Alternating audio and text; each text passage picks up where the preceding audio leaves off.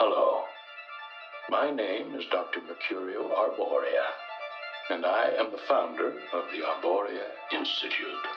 Through our unique blend of benign pharmacology, sensory therapy, and energy sculpting, we can guide you to a new, better, happier you. You're about to embark on a great journey. Let the new age of enlightenment begin. What is at stake is more than one small country. It is a big idea, a new world order. It's no longer a theory. What I'm about to say is fact. The secret organizations of the world power elite are no longer secret. They have planned and are now leading us into a one-world communist government. Welcome, useless eaters, to the Odd Man Out podcast, where we talk about hidden history, deep political policy, occult deconstruction, economics, religion, and philosophy. I'm your rabbit hole aficionado, the Odd Man. Welcome. The affirmative task we have now is to actually create a new world order. Public policy could itself become the captive of a scientific, technological elite. And when that first cocaine was smuggled in on a ship, it may as well have been a deadly bacteria so much as it hurt the body, the soul of our country. But take my word for it, this scourge will stop. Welcome once again to another Oddcast featuring the Odd Man Out. I appreciate you guys taking your time to hang out with me once again while I ramble on about all kinds of different things. And today, it's going to be another continuance and the final in the series of Whose War Is It Anyway? Yes, one more about Ukraine and Russia and all that good stuff. Yeah, I got kind of swept up in this thing. I usually don't do current events, but anything having to do with foreign policy and geopolitics, I do find very interesting. But the thing is, it's a very, very deep rabbit hole. It just keeps going and continuing.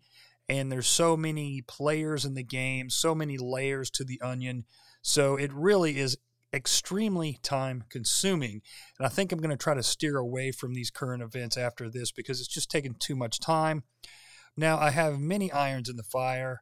I have an episode coming out about the Illuminati that I've been promising, Skull and Bones Part 2, Bohemian Grove, and several others. So just stay tuned and don't lose heart.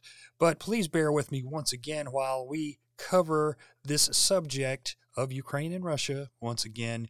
And I think that you'll find some of the things I pulled out here pretty interesting.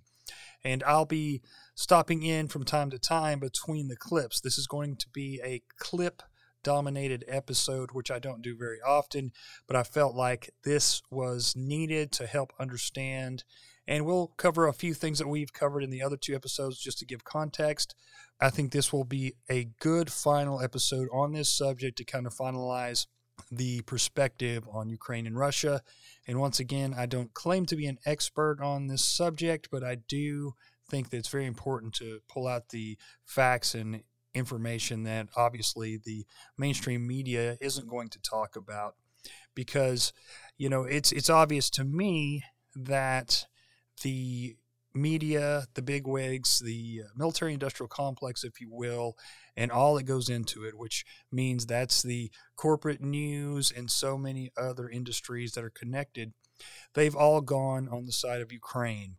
Now, we are going to dare ask the question about Russia: is the enemy of my enemy my friend? Because the alternative media community is not really doing that for the most part. So I think that's something we need to look into, because we do not trust our own leaders from either the Democrat or Republican Party.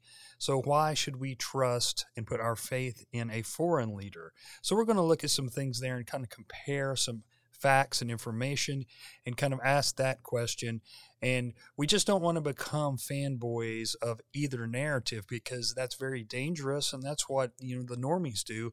So we don't want to be like that. We want to continue to be skeptical, healthy skepticism, and we want to ask the questions, and then each person can kind of decide what they think about the information that I give. So that's all I'm trying to do, is kind of get to the bottom of the story, because I feel like, we really have this almost inherent need to trust and think that there's going to be a hero coming, from the rear to save us all and defend us and all that stuff. So I think that we ought to kind of take a step back, always take a step back and look at the big picture, look at the macro, not the micro, and go from there. So without any further ado, I'm going to play the first clip, which is author Douglas Valentine of The CIA is Organized Crime, and he's going to be talking about the U.S. and their involvement in Ukraine since the 50s. Here we go. After World War II, communism became the bugaboo, and the Soviet Union became the enemy. And one of the things the CIA did right after World War II was hire a lot of Nazis. Guys who'd been Nazis were now recycled and brought into the CIA. The Nazi rocket scientist von Braun went to work for the United States developing intercontinental ballistic missiles. So the Nazi past was forgiven, and Nazis went to work for the United States, including a guy named Reinhard Gehlen, who'd been the Nazi military intelligence officer in charge of operations against the Soviets in Eastern Europe. And this guy Gehlen became the head of the CIA's main intelligence operator into East Berlin and areas like the Ukraine, where the Nazis had intelligence agents during World War II. And this guy Reinhard Gehlen, on behalf of his new CIA masters, just activated all the agent nets that he had during World War II. The same thing was going on in Ukraine, although the Ukraine had very much large swaths of its population were fascists and were actively involved against the war against the Soviets and were enemies of the United States in World War II. After World War II, they became assets of the CIA. So the CIA has been developing fascist assets in the Ukraine for 70 years. And every year since 1948, when the CIA went into operation, it has had a station in the Ukraine with a CIA officer who's running operations. And those operations have all been directed against first the Soviet Union, and after the collapse of the Soviet Union, against Russia. There's a lot of momentum that has built up over 75 years. Vast agent nets have been put in place. Sleeper agents have been in place for decades, and they're all working against Russia, which is why nowadays it's so hard for the mainstream media and the government to shift and even consider for a moment having good relations with Russia. NATO, its whole mandate and its whole reason for its existence has been to threaten and roll back Russia and eventually sabotage and subvert it and put it out of business. And Ukraine, the CIA's operations in the Ukraine are the cutting-edge vanguard of this effort. So if you look at recent events in Ukraine, you have to see them in that context. How, for decades, the CIA has been trying to recruit Ukrainian politicians, Ukrainian businessmen, who are sympathetic and compatible with Western American ideas and values and interests of fighting against the Russians, and recruiting them and putting them in place and setting them up with bank accounts, giving them paramilitary training, everything the CIA does across the board. The Ukraine has been the vanguard of this operation against Russia. Okay, let me cut in here for a second. It's almost over, but I just wanted to also add that the money that is coming into NATO is so obscene, and we looked at that in the first Whose War Is It Anyway, that there's no way they would end this meal ticket. There's no way that they would end this gravy train, and it's just like any other welfare type of program. It's the same exact thing with the military-industrial complex side, because these people who are receiving obscene amounts of money are not going to give that up. So it's like the FBI guy, I forget his name, I want to say Thomas Fuentes. He said that they never really come out and say, well, a problem is fixed, because they want to up the budget for the next year. And if they say something is done and fixed, then the budget goes down. So the whole system is working against the taxpayer. The whole system is inefficient and only meant to spend more and more and more. So that's why I say that no amount of taxation will be efficient, because no amount of spending is ever enough, because these bureaucrats love to spend just like these billionaires. And these bureaucrats become millionaires and billionaires, and they become very wealthy through working the system. So, what can I say? It's not a good system, and I don't know what is a better system out there, but I know there's so much corruption involved that it will never work for the good of the taxpayer unless the whole thing is fixed.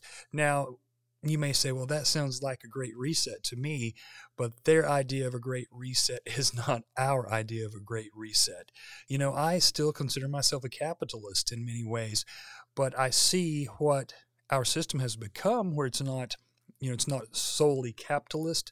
We have these, the welfare state, basically, which is more socialistic, and then we have elements of fascism and communism in it as well. This big protectionist racket, of course, that I talk about all the time, with your government being in bed with all these big corporations and bankers and whatnot. So military-industrial complex is a huge, huge part of that, just because it pulls in so much funding. And really, I will add, too, that many of these foreign entanglements that our government and our leaders get involved in, they always say it's for democracy, and they always say it's for freedom and equality and all these things. But really, we know that it's always for either gas, getting a gas pipeline, or natural gas, or the sphere of influence in getting these multinational globalist companies into these countries. So a lot of what is going on between Russia and the United States and the West in general is just all about competition. So competition has to be destroyed. So I'll let Douglas Valentine finish his statements, and then we'll go on to something else. The details are in my book. The CIA's organized crime, how this works at the agent level, how the CIA would go around and work with after the coup that threw out a pro-Russian government and installed a pro-American anti-Russian government, how the CIA already had security services and military people in place who were able to create private militias that would then work against individuals in the Ukraine who were pro-Russian, how they, just like treating it like South Vietnam or any other country that the United States occupies. And that is the situation in the Ukraine. The United States occupies Ukraine. Its government isn't an occupation government that's supported and funded and directed by the United States. And the businessmen and the military people and the politicians that support the Americans benefit, and those who don't are put on hit lists and they're targeted. And that's basically the history and the summary of what's going on in the Ukraine. And the CIA, through its agent operations, which have been in place for 70 years, is at the vanguard of that operation. I thought next we would look at Volodymyr Zelensky once again. They've made him out to be this larger-than-life hero. I think they've depended on these Jungian archetypes, Carl Jung or Jung, and the archetypes that he came up with, these character traits. And, there's some truth to that, although I think that it's blown out of proportion. But I think the social psychologists and the powers that shouldn't be like to use these against us. And it's just like what they do with presidents. But this guy, they've had such a short time to build his character. They normally have a little bit longer to do that. So they've really ramped it up and made him this almost comic book-esque kind of guy. But let's look a little bit deeper at him. You remember that we talked about him being implicated in the Pandora Papers, and I think there was like 20 some odd, nearly 30 Ukrainian politicians who were actually implicated in the Pandora Papers. And so if you didn't listen to the second episode, Zelensky is a millionaire several times over. He's got a TV studio. He's got numerous homes. I read an article where he sold his home in Italy last November for like $4.5 million, if I'm not mistaken. So anyway, let's look at this here. It says it was reported as recently as April 2021 that the ostensibly liberal Zelensky wanted to appoint one Serhiy Sternenko, a former leader of the neo-Nazi right sector, as the head of the SBU, or the Secret Service, in Ukraine. This being despite Sternenko being under investigation for murder and for the involvement in a massacre during the events of 2014. That may have been the Odessa massacre. If Zelensky, the current and apparently liberal president, is willing to be in alliance with the Nazis and murderers, let alone seek to place a Nazi and a murderer in charge of, and of all things, the Secret Service, then how much of a minor problem or minority presence can the neo-Nazis and ultra-nationalists be? Svoboda, for the record, is widely acknowledged as a neo-Nazi party and was founded by Ole Tanibok and Andrei Biletsky, the latter of whom was the chairman of Ukraine's parliament until 2019 and was invited to address the U.S. Congress 3 years ago, and the former having been famously photographed with Senator John McCain and Victoria Nuland during the events of 2014. And actually, I found a picture of Ole and Yatsenuk, and they're at some rally giving a speech, and Yatsenuk is even giving the Hitler salute. So I thought that was pretty darn interesting. It also finishes here with, a key figure in Azov's political wing, the National Corps Party, is Olena Semeniaka, who has been photographed with the swastika flag and doing a Hitler salute. She was invited to be a visiting fellow at the Vienna-based Institute for Human Sciences. That's probably another NGO we need to look into. Now, I've jotted down several of these Ukrainian nationalist groups that we talked about earlier. I think there's a couple new ones in here. The Ukrainian White Hammer. Of course, we talked about the Svoboda Party just a second ago. The now famous Azov Battalion. The C-14 group, which is a youth movement. Of course, they have numerous Banderists, fans of Stephan Bandera. There's also the Centuria group. There's also the Trident Group. And, of course, the right sector. And I think there's a couple more. Now, I found this article from the Atlantic Council from 2018, which I think is important because, as we learned in these episodes, the Atlantic Council works hand in hand with NATO.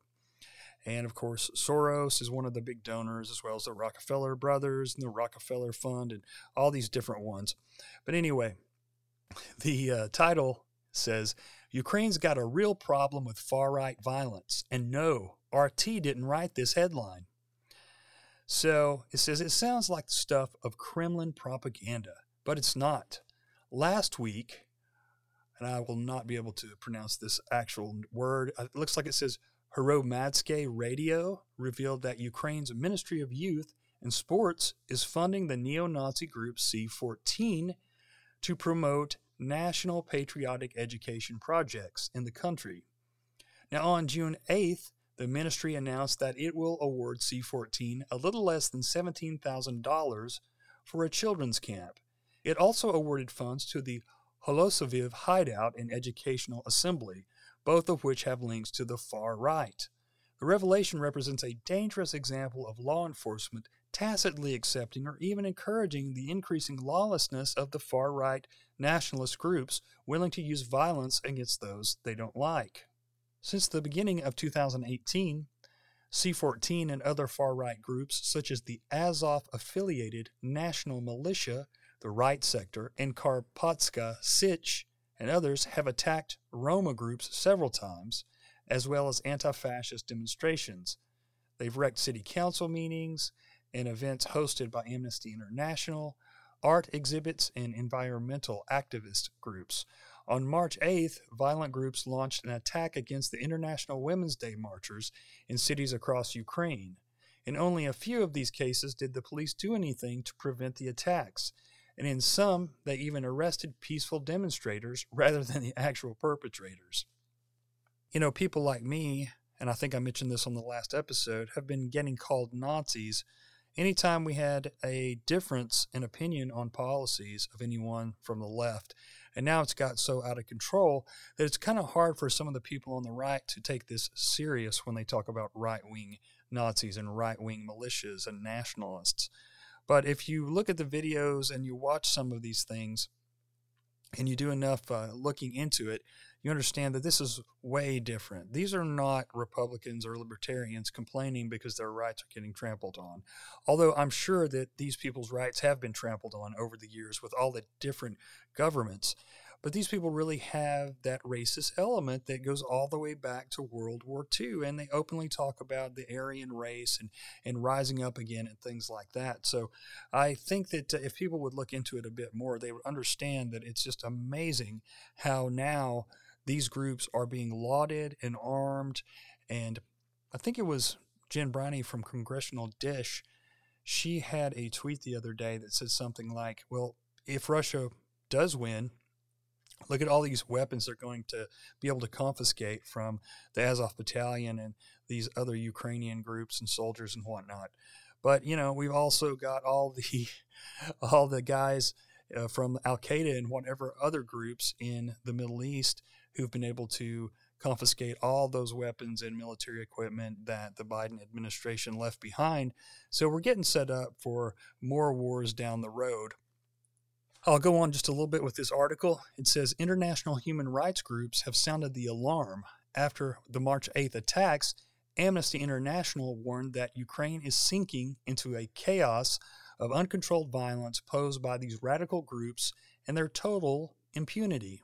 Practically no one in the country can feel safe under these conditions. Amnesty International, Human Rights Watch, Freedom House, and Frontline Defenders warned in a letter that radical groups acting under a veneer of patriotism and traditional values were allowed to operate under an atmosphere of near total impunity that cannot but embolden these groups to commit more attacks.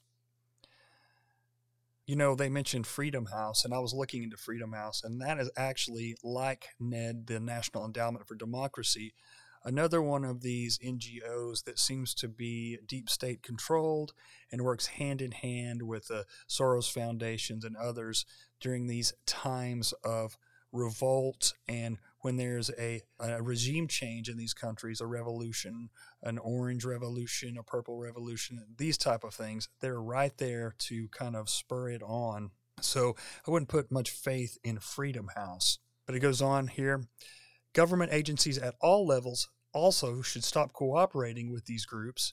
In addition to the youth ministry's problematic funding, C-14 and Kiev City District recently signed an agreement allowing C-14 to establish a municipal guard to patrol the streets. 3 such militia-run guard forces are already registered in Kiev, and 21 operate in other cities as well. And C-14's dangerous leader, Yevhen Karas, even boasts openly about cooperating with the Security Services of Ukraine, or the SBU. All this needs to end, and state officials found to be cooperating with these extremists must be removed.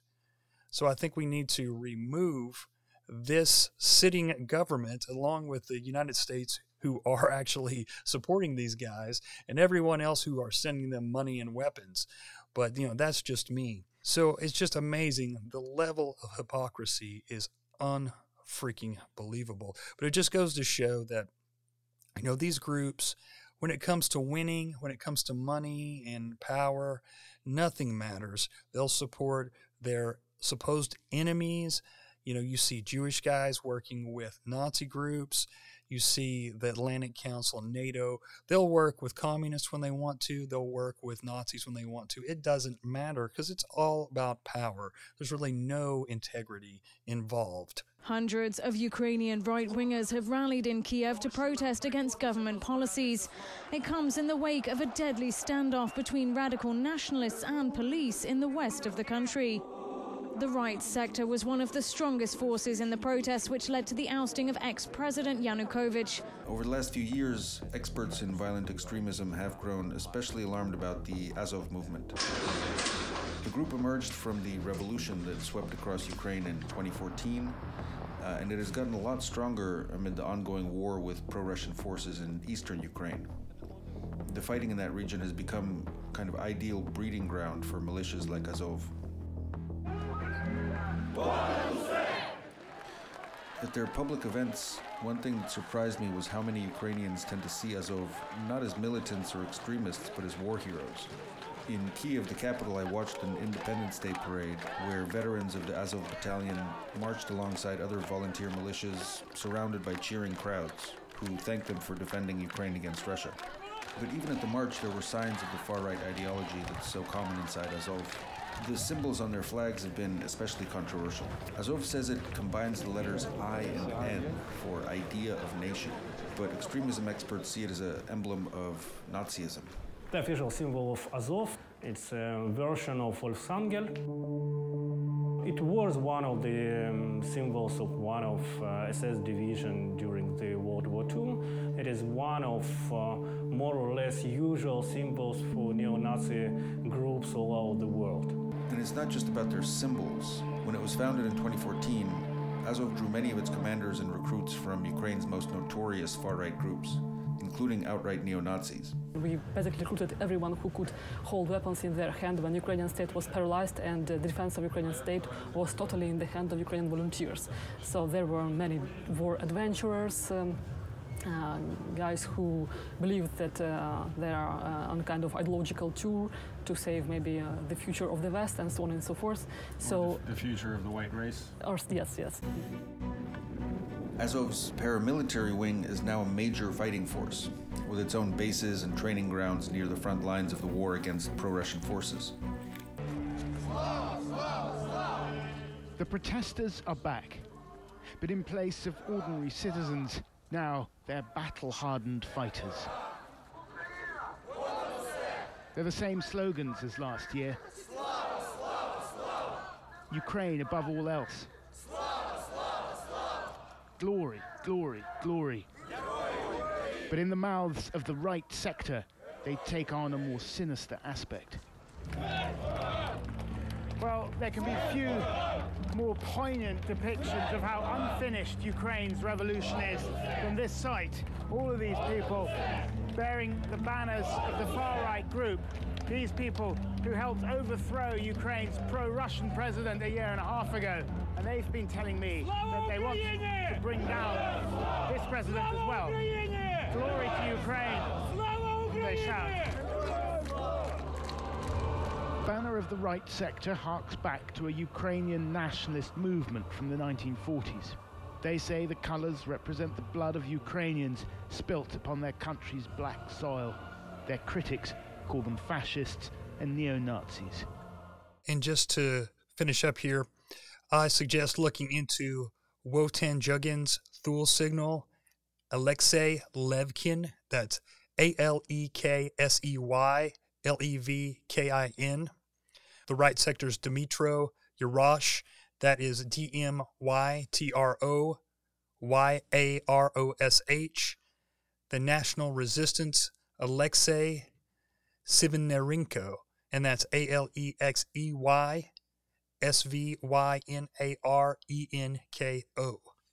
Now let's look at another interesting connection here. In wewillfall.org, they have an article called How One Ukrainian Billionaire Funded Hunter Biden, President Zelensky, and the Neo-Nazi Azov Battalion. Kolomoisky owns Burisma Holdings, the real person who was the benefactor to and the boss of Vice President Joe Biden's son, Hunter Biden, at the Ukrainian gas company Burisma Holdings. And this article claims that Mykola Zlochevsky was not actually the CEO of Burisma Holdings, but it was Igor Kolomoisky instead, who was part of the newly installed Ukrainian government, which the Obama administration itself had actually just installed in Ukraine in what the head of the private CIA firm Stratfor correctly called the most blatant coup in history.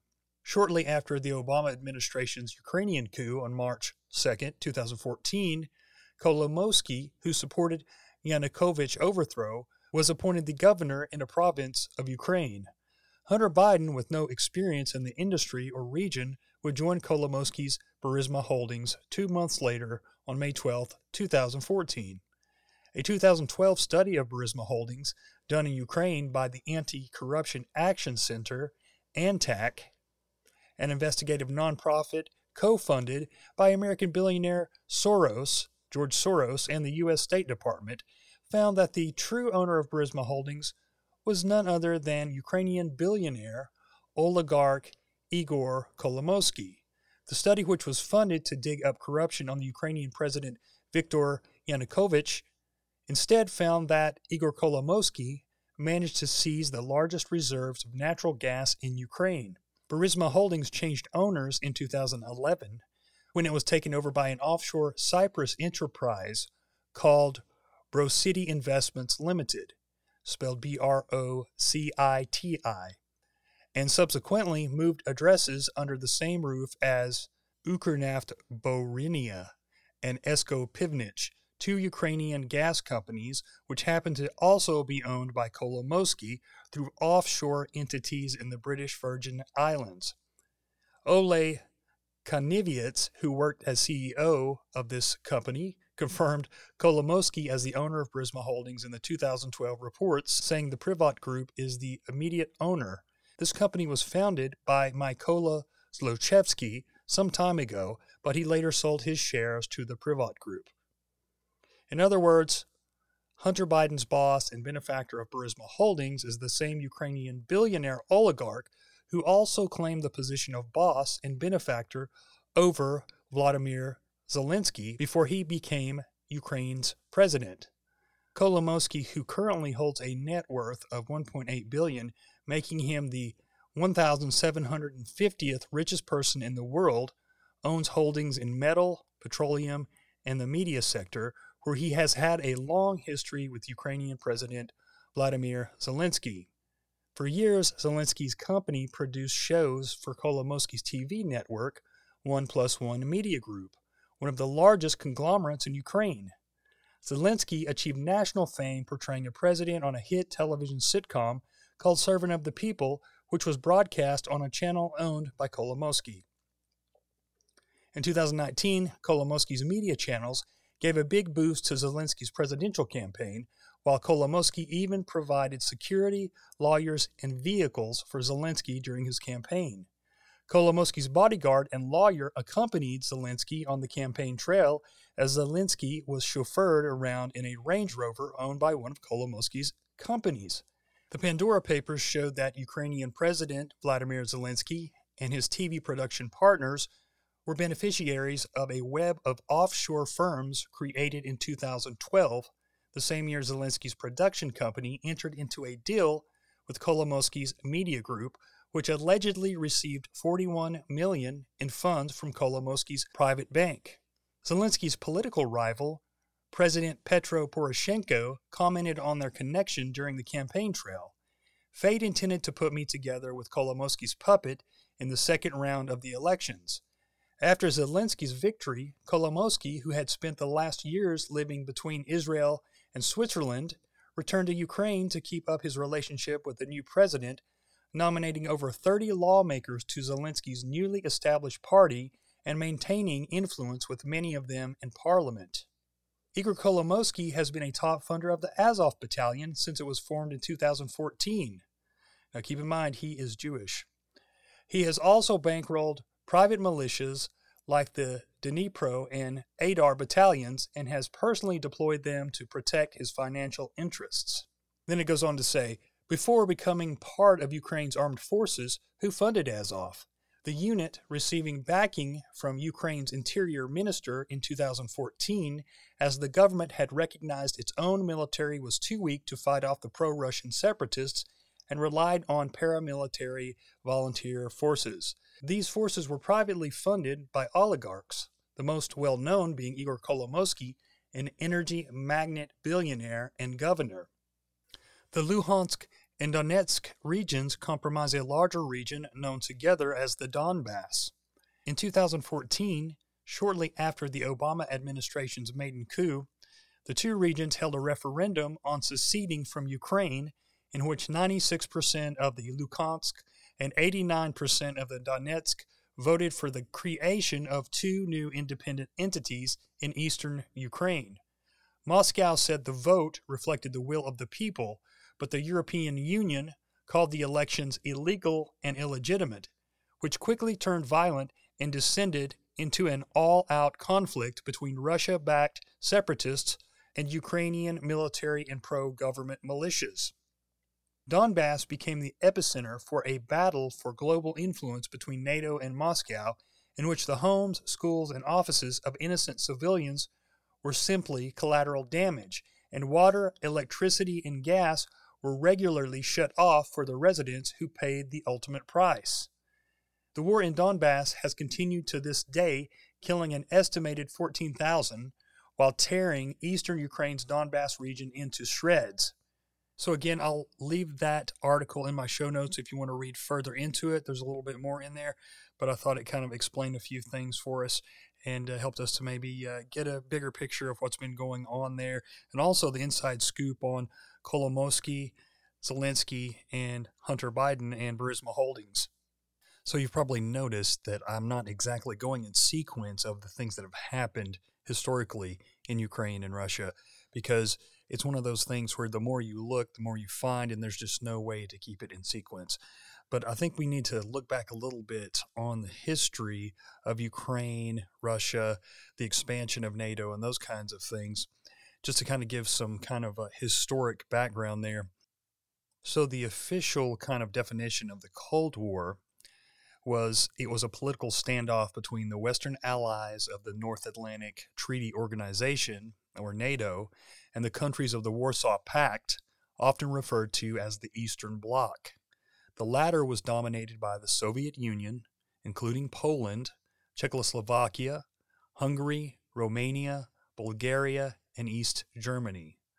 All of these countries, as you probably know, went through significant changes after the Cold War and after the breakup of the Soviet Union. It was on November 9th, 1990, U.S. Secretary of State James Baker told Soviet President Mikhail Gorbachev in the Kremlin's St. Catherine Hall that NATO would not expand beyond reunified Germany 1 inch in the eastern direction. But in 1999, Poland, Hungary, and the Czech Republic joined NATO, and Russia felt like they had been stabbed in the back. Another expansion came with the accession of 7 Central and Eastern European countries, including Bulgaria, Estonia, Latvia, Lithuania, Romania, Slovakia, and Slovenia. In 1997, former Russian ambassador Jack Matlock was asked to testify before the Senate Foreign Relations Committee. When asked about whether or not more member states should be added to NATO, he said that it was unwise and that, in fact, it may well go down in history as the most profound strategic blunder made since the end of the Cold War.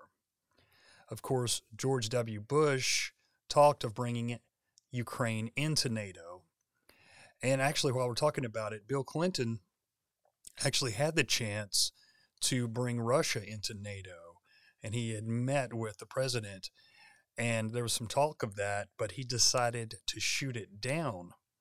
Now, Poland, when it became part of NATO, it really caused a rift between Russia and NATO and Poland, because they've always had a turbulent relationship going back all the way to the Middle Ages. So, of course, Russia saw that as a direct threat. And wouldn't you know, the late Zbigniew Brzezinski, who wrote a whole book basically on how we should put all the Baltic states into NATO, especially Ukraine.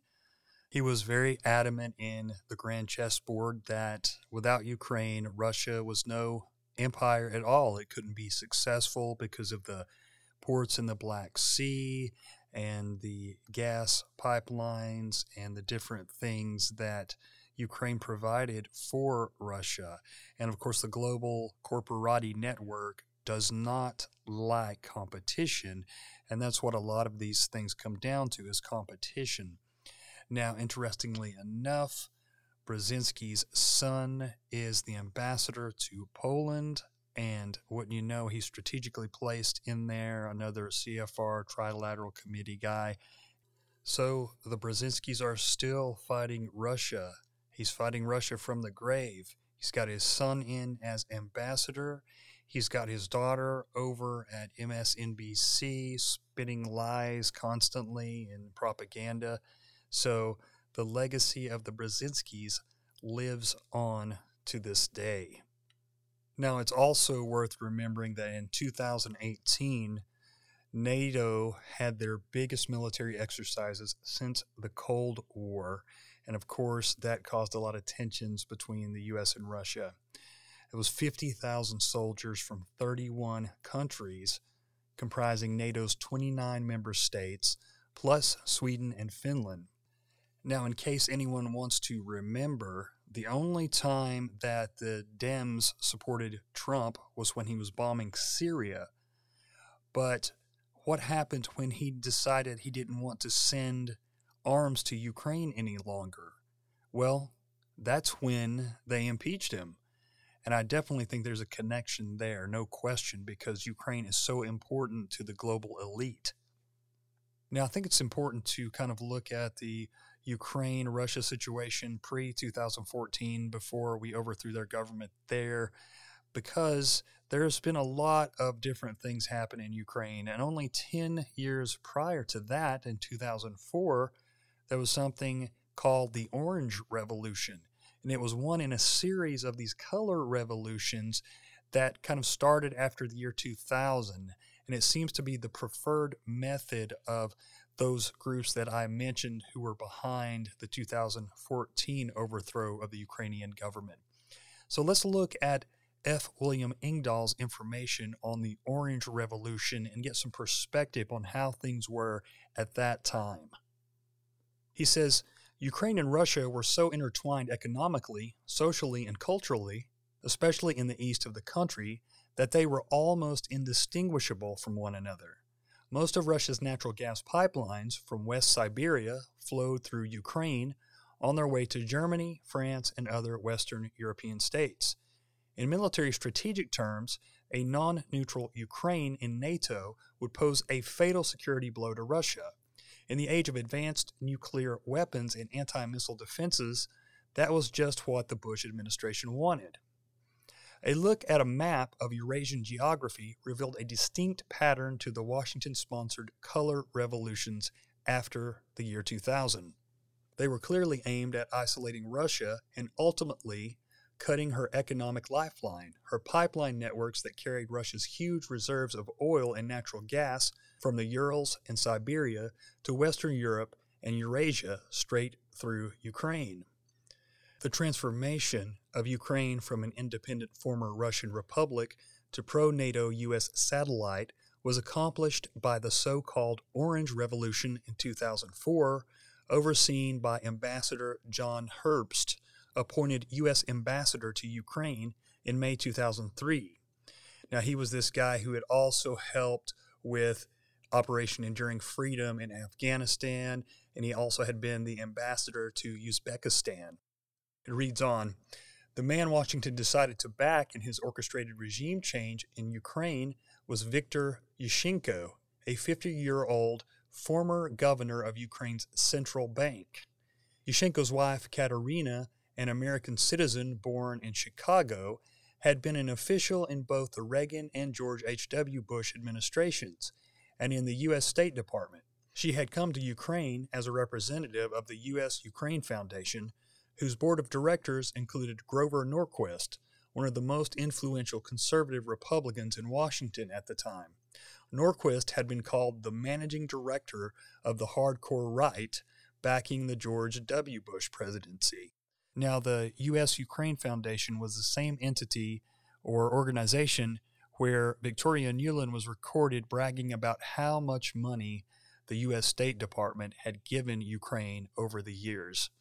The central focus of Yushchenko's slick campaign for president was to advocate membership for Ukraine in NATO and the European Union. His campaign used huge quantities of orange-colored banners, flags, posters, balloons, and other props, leading the media inevitably to dub it the Orange Revolution. And of course, they're always happy to pretend like these uprisings are solely organic. Washington funded a pro-democracy youth group that played a particularly significant role organizing huge street demonstrations that helped him win the rerun of a disputed election. In Ukraine, the pro-Yushchenko movement worked under the slogan Pora, or It's Time, and they brought in people who had helped organize the Rose Revolution in Georgia. Chair of Georgia's Parliamentary Committee on Defense and Security, Givi Targamadze, former member of the Georgian Liberty Institute, as well as members of Georgia's youth group, Kamara. The Georgians were consulted by Ukrainian opposition leaders on techniques of nonviolent struggle. Georgian rock bands such as Zumba, Soft Eject, and Green Room, which had supported the Rose Revolution, now organized a solidarity concert in Kiev to support Yushchenko's campaign in November 2004. A Washington-based PR firm called Rock Creek Creative also played a significant role in branding the Orange Revolution by developing a pro-Yushchenko website around the orange logo and color scheme. And he goes on to talk about how CNN and BBC actually helped a lot with the propaganda. And he says that the U.S. State Department spent some $20 million for the Ukraine presidency. The same U.S. government-backed NGOs that had been in Georgia also produced the results in Ukraine. The George Soros Open Society Institute, Freedom House, and the National Endowment for Democracy, along with its two subsidiaries, the National Republican Institute and the National Democratic Institute, which are both basically arms of the National Endowment for Democracy, which is controlled by the CIA. According to Ukrainian reports, the U.S.-based NGOs, along with the conservative U.S.-Ukraine Foundation, were active throughout Ukraine, feeding the protest movement of Pora and Zenawa and training poll watchers. At a certain point in 2004, following Washington's success in Georgia and in Ukraine, Russia's Putin moved to centralize control over the one strategic asset Russia possessed that the Western European NATO countries badly needed: energy. Russia was far and away the world's largest producer of natural gas. Now I'm going to read a little bit more. I hope it's cool that I read a little bit from this F. William Engdahl book, Full Spectrum Dominance. I know he's a friend of 21 Wire and Patrick Henningsen, as well as my buddy Hesher from Boiler Room and ACR.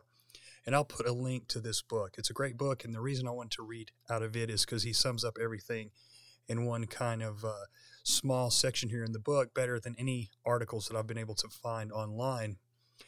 He said the unspoken agenda of Washington's aggressive Central Asian policies after the collapse of the Soviet Union could be summed up in a single phrase: control of energy. So long as Russia was able to use its strategic trump card, its vast oil and gas reserves, to win economic allies in Western Europe, China, and elsewhere, it could not be politically isolated. The location of the various color revolutions was aimed directly at encircling Russia and cutting off at any time her export pipelines. With more than 60% of Russia's dollar export earnings coming from its oil and gas exports, such an encirclement would amount to an economic chokehold on Russia by the U.S.-led NATO. He's even got a map on here showing the color revolutions, where they are geographically. The color revolution in the tiny republic of Georgia and the effort to draw Georgia into NATO under the new president, U.S.-trained Mikhail Saakashvili, was in part aimed at securing a new oil pipeline route to the vast oil reserves of the Caspian Sea near Baku and Azerbaijan. British Petroleum had secured the lead role in developing huge offshore oil fields near Baku soon after the dissolution of the Soviet Union in the early 90s. With Washington's backing as early as the Clinton administration, BP had sought to build an oil pipeline that would somehow avoid transit through Russia. Owing to the mountainous terrain, the only such route was from Baku across Georgia via Tbilisi, and then across the Black Sea to NATO member Turkey, where it would connect with a pipeline to the Mediterranean Turkish port of Ceyhan. The Baku-Ceyhan pipeline was originally proclaimed by BP and others as the project of the century. Zbigniew Brzezinski was a consultant to BP during the Clinton era, lobbying Washington to support the BP project. It was Brzezinski who went to Baku in 1995 unofficially on behalf of President Clinton to meet with Azeri President Aidar Aliyev and to negotiate the new independent Baku pipeline routes, including what became the BTC or Baku-Tbilisi-Ceyhan pipeline. In 2003, Russia had become the world's second largest producer of crude oil after Saudi Arabia. During the Soviet era, the economies of Ukraine, Georgia, Russia, Kazakhstan, Azerbaijan, and other republics of the USSR had been fully integrated economically. After the Soviet Union collapsed in the early 90s, its gas and oil pipelines and export routes across Eurasia continued to operate. Moreover, the former Soviet regions, including Ukraine, continued to receive Russian gas via the state gas monopoly, Gazprom, at highly subsidized prices below that charged in Western Europe. We'll finish up here. Zbigniew Brzezinski sat on the board of directors of a rather impressive, if little-known, organization called the U.S. Azerbaijan Chamber of Commerce, or USACC. The chairman of USACC in Washington had been Tim Sejka, president of ExxonMobil Exploration. USACC board members, in addition to Brzezinski, included Henry Kissinger, Brent Scowcroft, and James Baker III. Scowcroft had been the advisor on national security to Presidents Nixon, Ford, Bush Sr., and Bush Jr. Baker was the man who traveled to Tbilisi in 2003 to tell Shevardnadze in person that Washington wanted him to step aside in favor of a U.S.-trained Saakashvili. Dick Cheney was a former USACC member as well before he became vice president. So you see what the elites do when they get the power. They use their power and positions and influence and their basically reputations to become bazillionaires.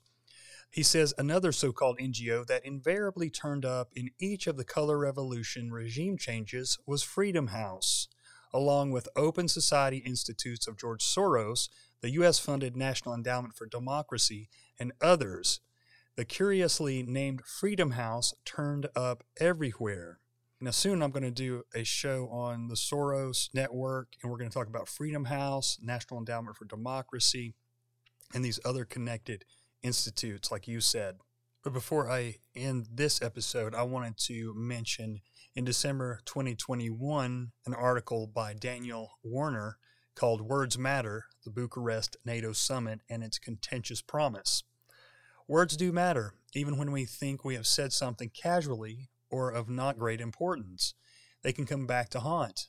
Item 23 of the final declaration of the 2008 NATO Ministerial Summit in Bucharest said, NATO welcomes Ukraine's and Georgia's Euro-Atlantic aspirations for membership in NATO.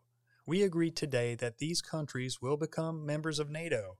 10 years later, speaking at a meeting with Russia's ambassadors and permanent representatives, President Vladimir Putin warned about the eventual membership. He said, "We will react to such aggressive steps, which pose a direct threat to Russia." Following President Biden and Putin's talks this December, the Moscow Times reported that the Russian Foreign Ministry insisted that the United States should formally close the door to NATO membership for Ukraine and Georgia. In the fundamental interests of European security, it is necessary to officially disavow the decision of the 2008 NATO Bucharest summit that Ukraine and Georgia will become NATO members, the Russian Foreign Ministry was quoted. The Russian ministry had already argued in 2018 that the verbal promise to Soviet President Gorbachev not to expand NATO to the east in the exchange for the Soviet leaders' consent to the annexation of East Germany by West Germany was flagrantly violated and is the source of much of the present conflict between Russia and the West. But a spoken promise is different from a written declaration, although the written promise should be put in perspective.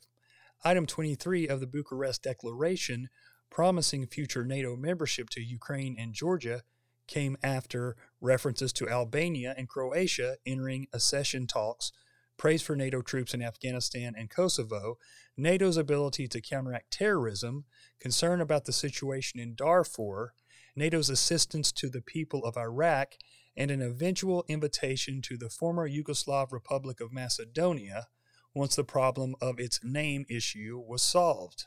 A feeling of complacency and smug confidence must have reigned at the 2008 Bucharest meeting. Both the Warsaw Pact and the Soviet Union had ceased to exist almost 20 years before. The major enemy, NATO, had been formed to counter was gone. The Cold War was over. The Iron Curtain had risen. The final declaration reads more like a confirmation of why NATO should exist and a glimpse into the future rather than a strategic plan against feared enemies. We, the heads of the state and government of the member countries of the North Atlantic Alliance, met today to enlarge our alliance and further strengthen our ability to confront the existing and emerging 21st century security threats, the declaration began. It was important to justify NATO's continuing existence and what it would be doing in the future. Logically, the NATO leaders had to answer the obvious question: shouldn't NATO disband after the Warsaw Pact had already shut down? From Moscow's perspective, the eastern enlargement of NATO has always gone against the spoken promise to Gorbachev. Today, the Russians are drawing a red line at Ukraine and Georgia, but in 2008, NATO has already integrated former members of the Warsaw Pact such as Hungary and Poland and 3 Baltic states. Why the hardened attitude? An obvious answer is that Putin feels more assertive, but more important is the premise of NATO troops on his border.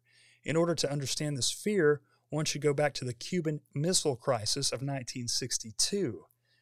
U.S. threatened nuclear war when the Soviet Union put missiles in Cuba, some 90 miles south of Florida. If Georgia and Ukraine were to join NATO, Russia fears Western troops would be directly on its border. Although Latvia and Estonia are members of NATO and border Russia, this may be a reason for Russian activity on the eastern border of Ukraine, as well as their takeover of the territories of South Ossetia and Abkhazia in Georgia.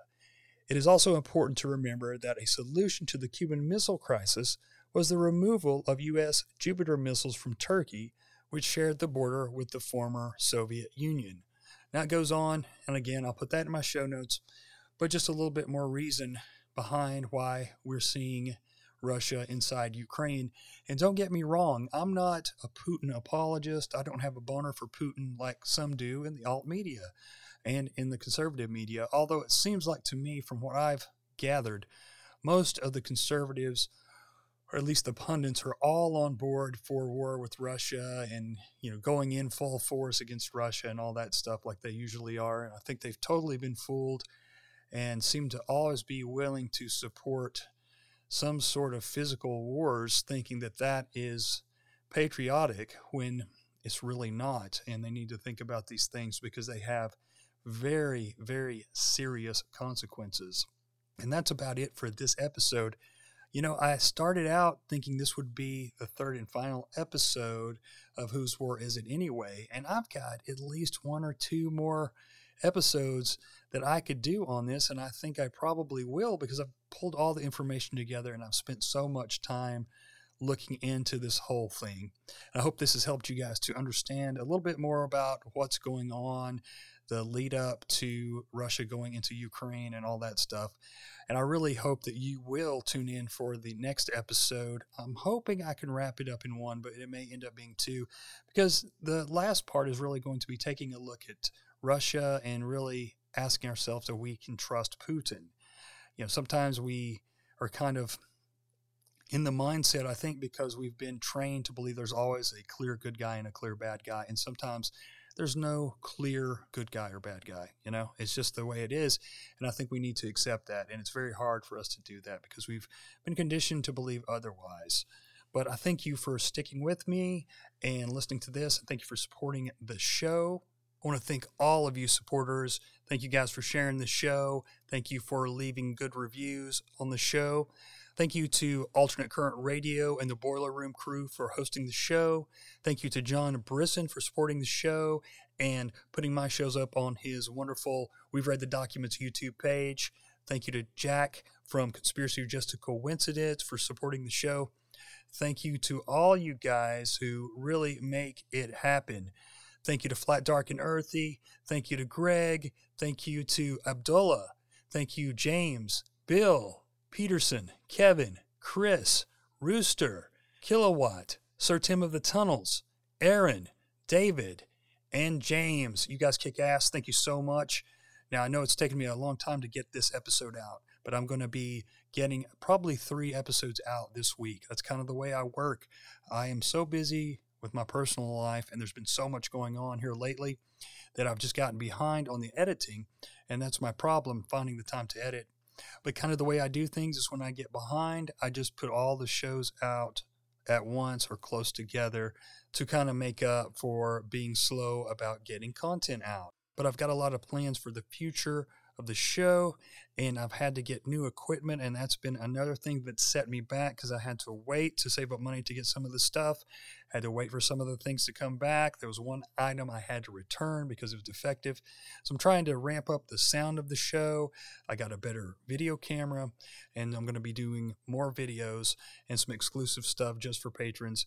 So I'm getting it all together here, guys, and hopefully here in about another month, I'll have everything, all the kinks worked out and have a better kind of system for doing things. So that's what I'm trying to do because I am kind of short on time. I need everything to work correctly, everything to be cohesive and organized. And that is what I'm trying to work on right now so I can bring you great content that sounds professional, at least as professional as I can make it, and really trying to bring you something special.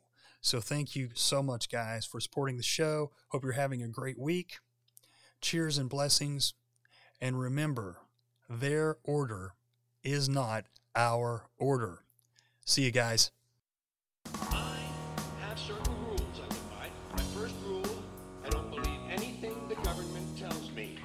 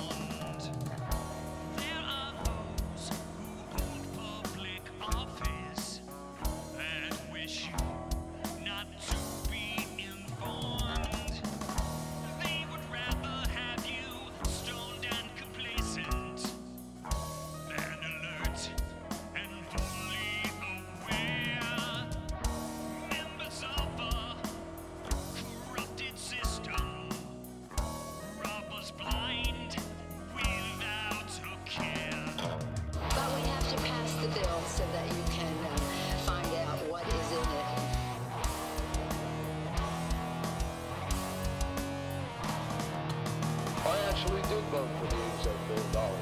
Before I voted against it.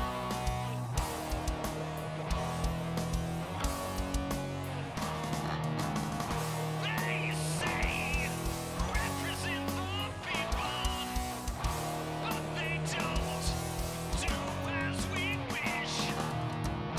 Backroom deals and laws passed in secret. Hidden money in bills never read.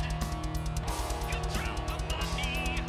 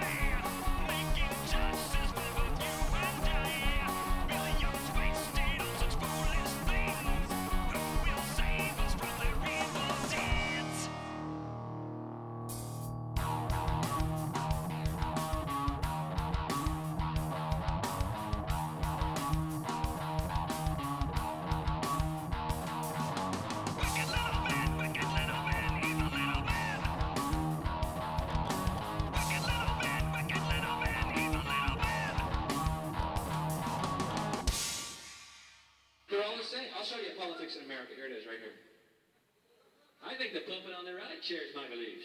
I think the puppet on the left is more to my liking. Hey, wait a minute. There's one guy holding up both puppets. Shut up. Go back to bed, America. Your government is in control.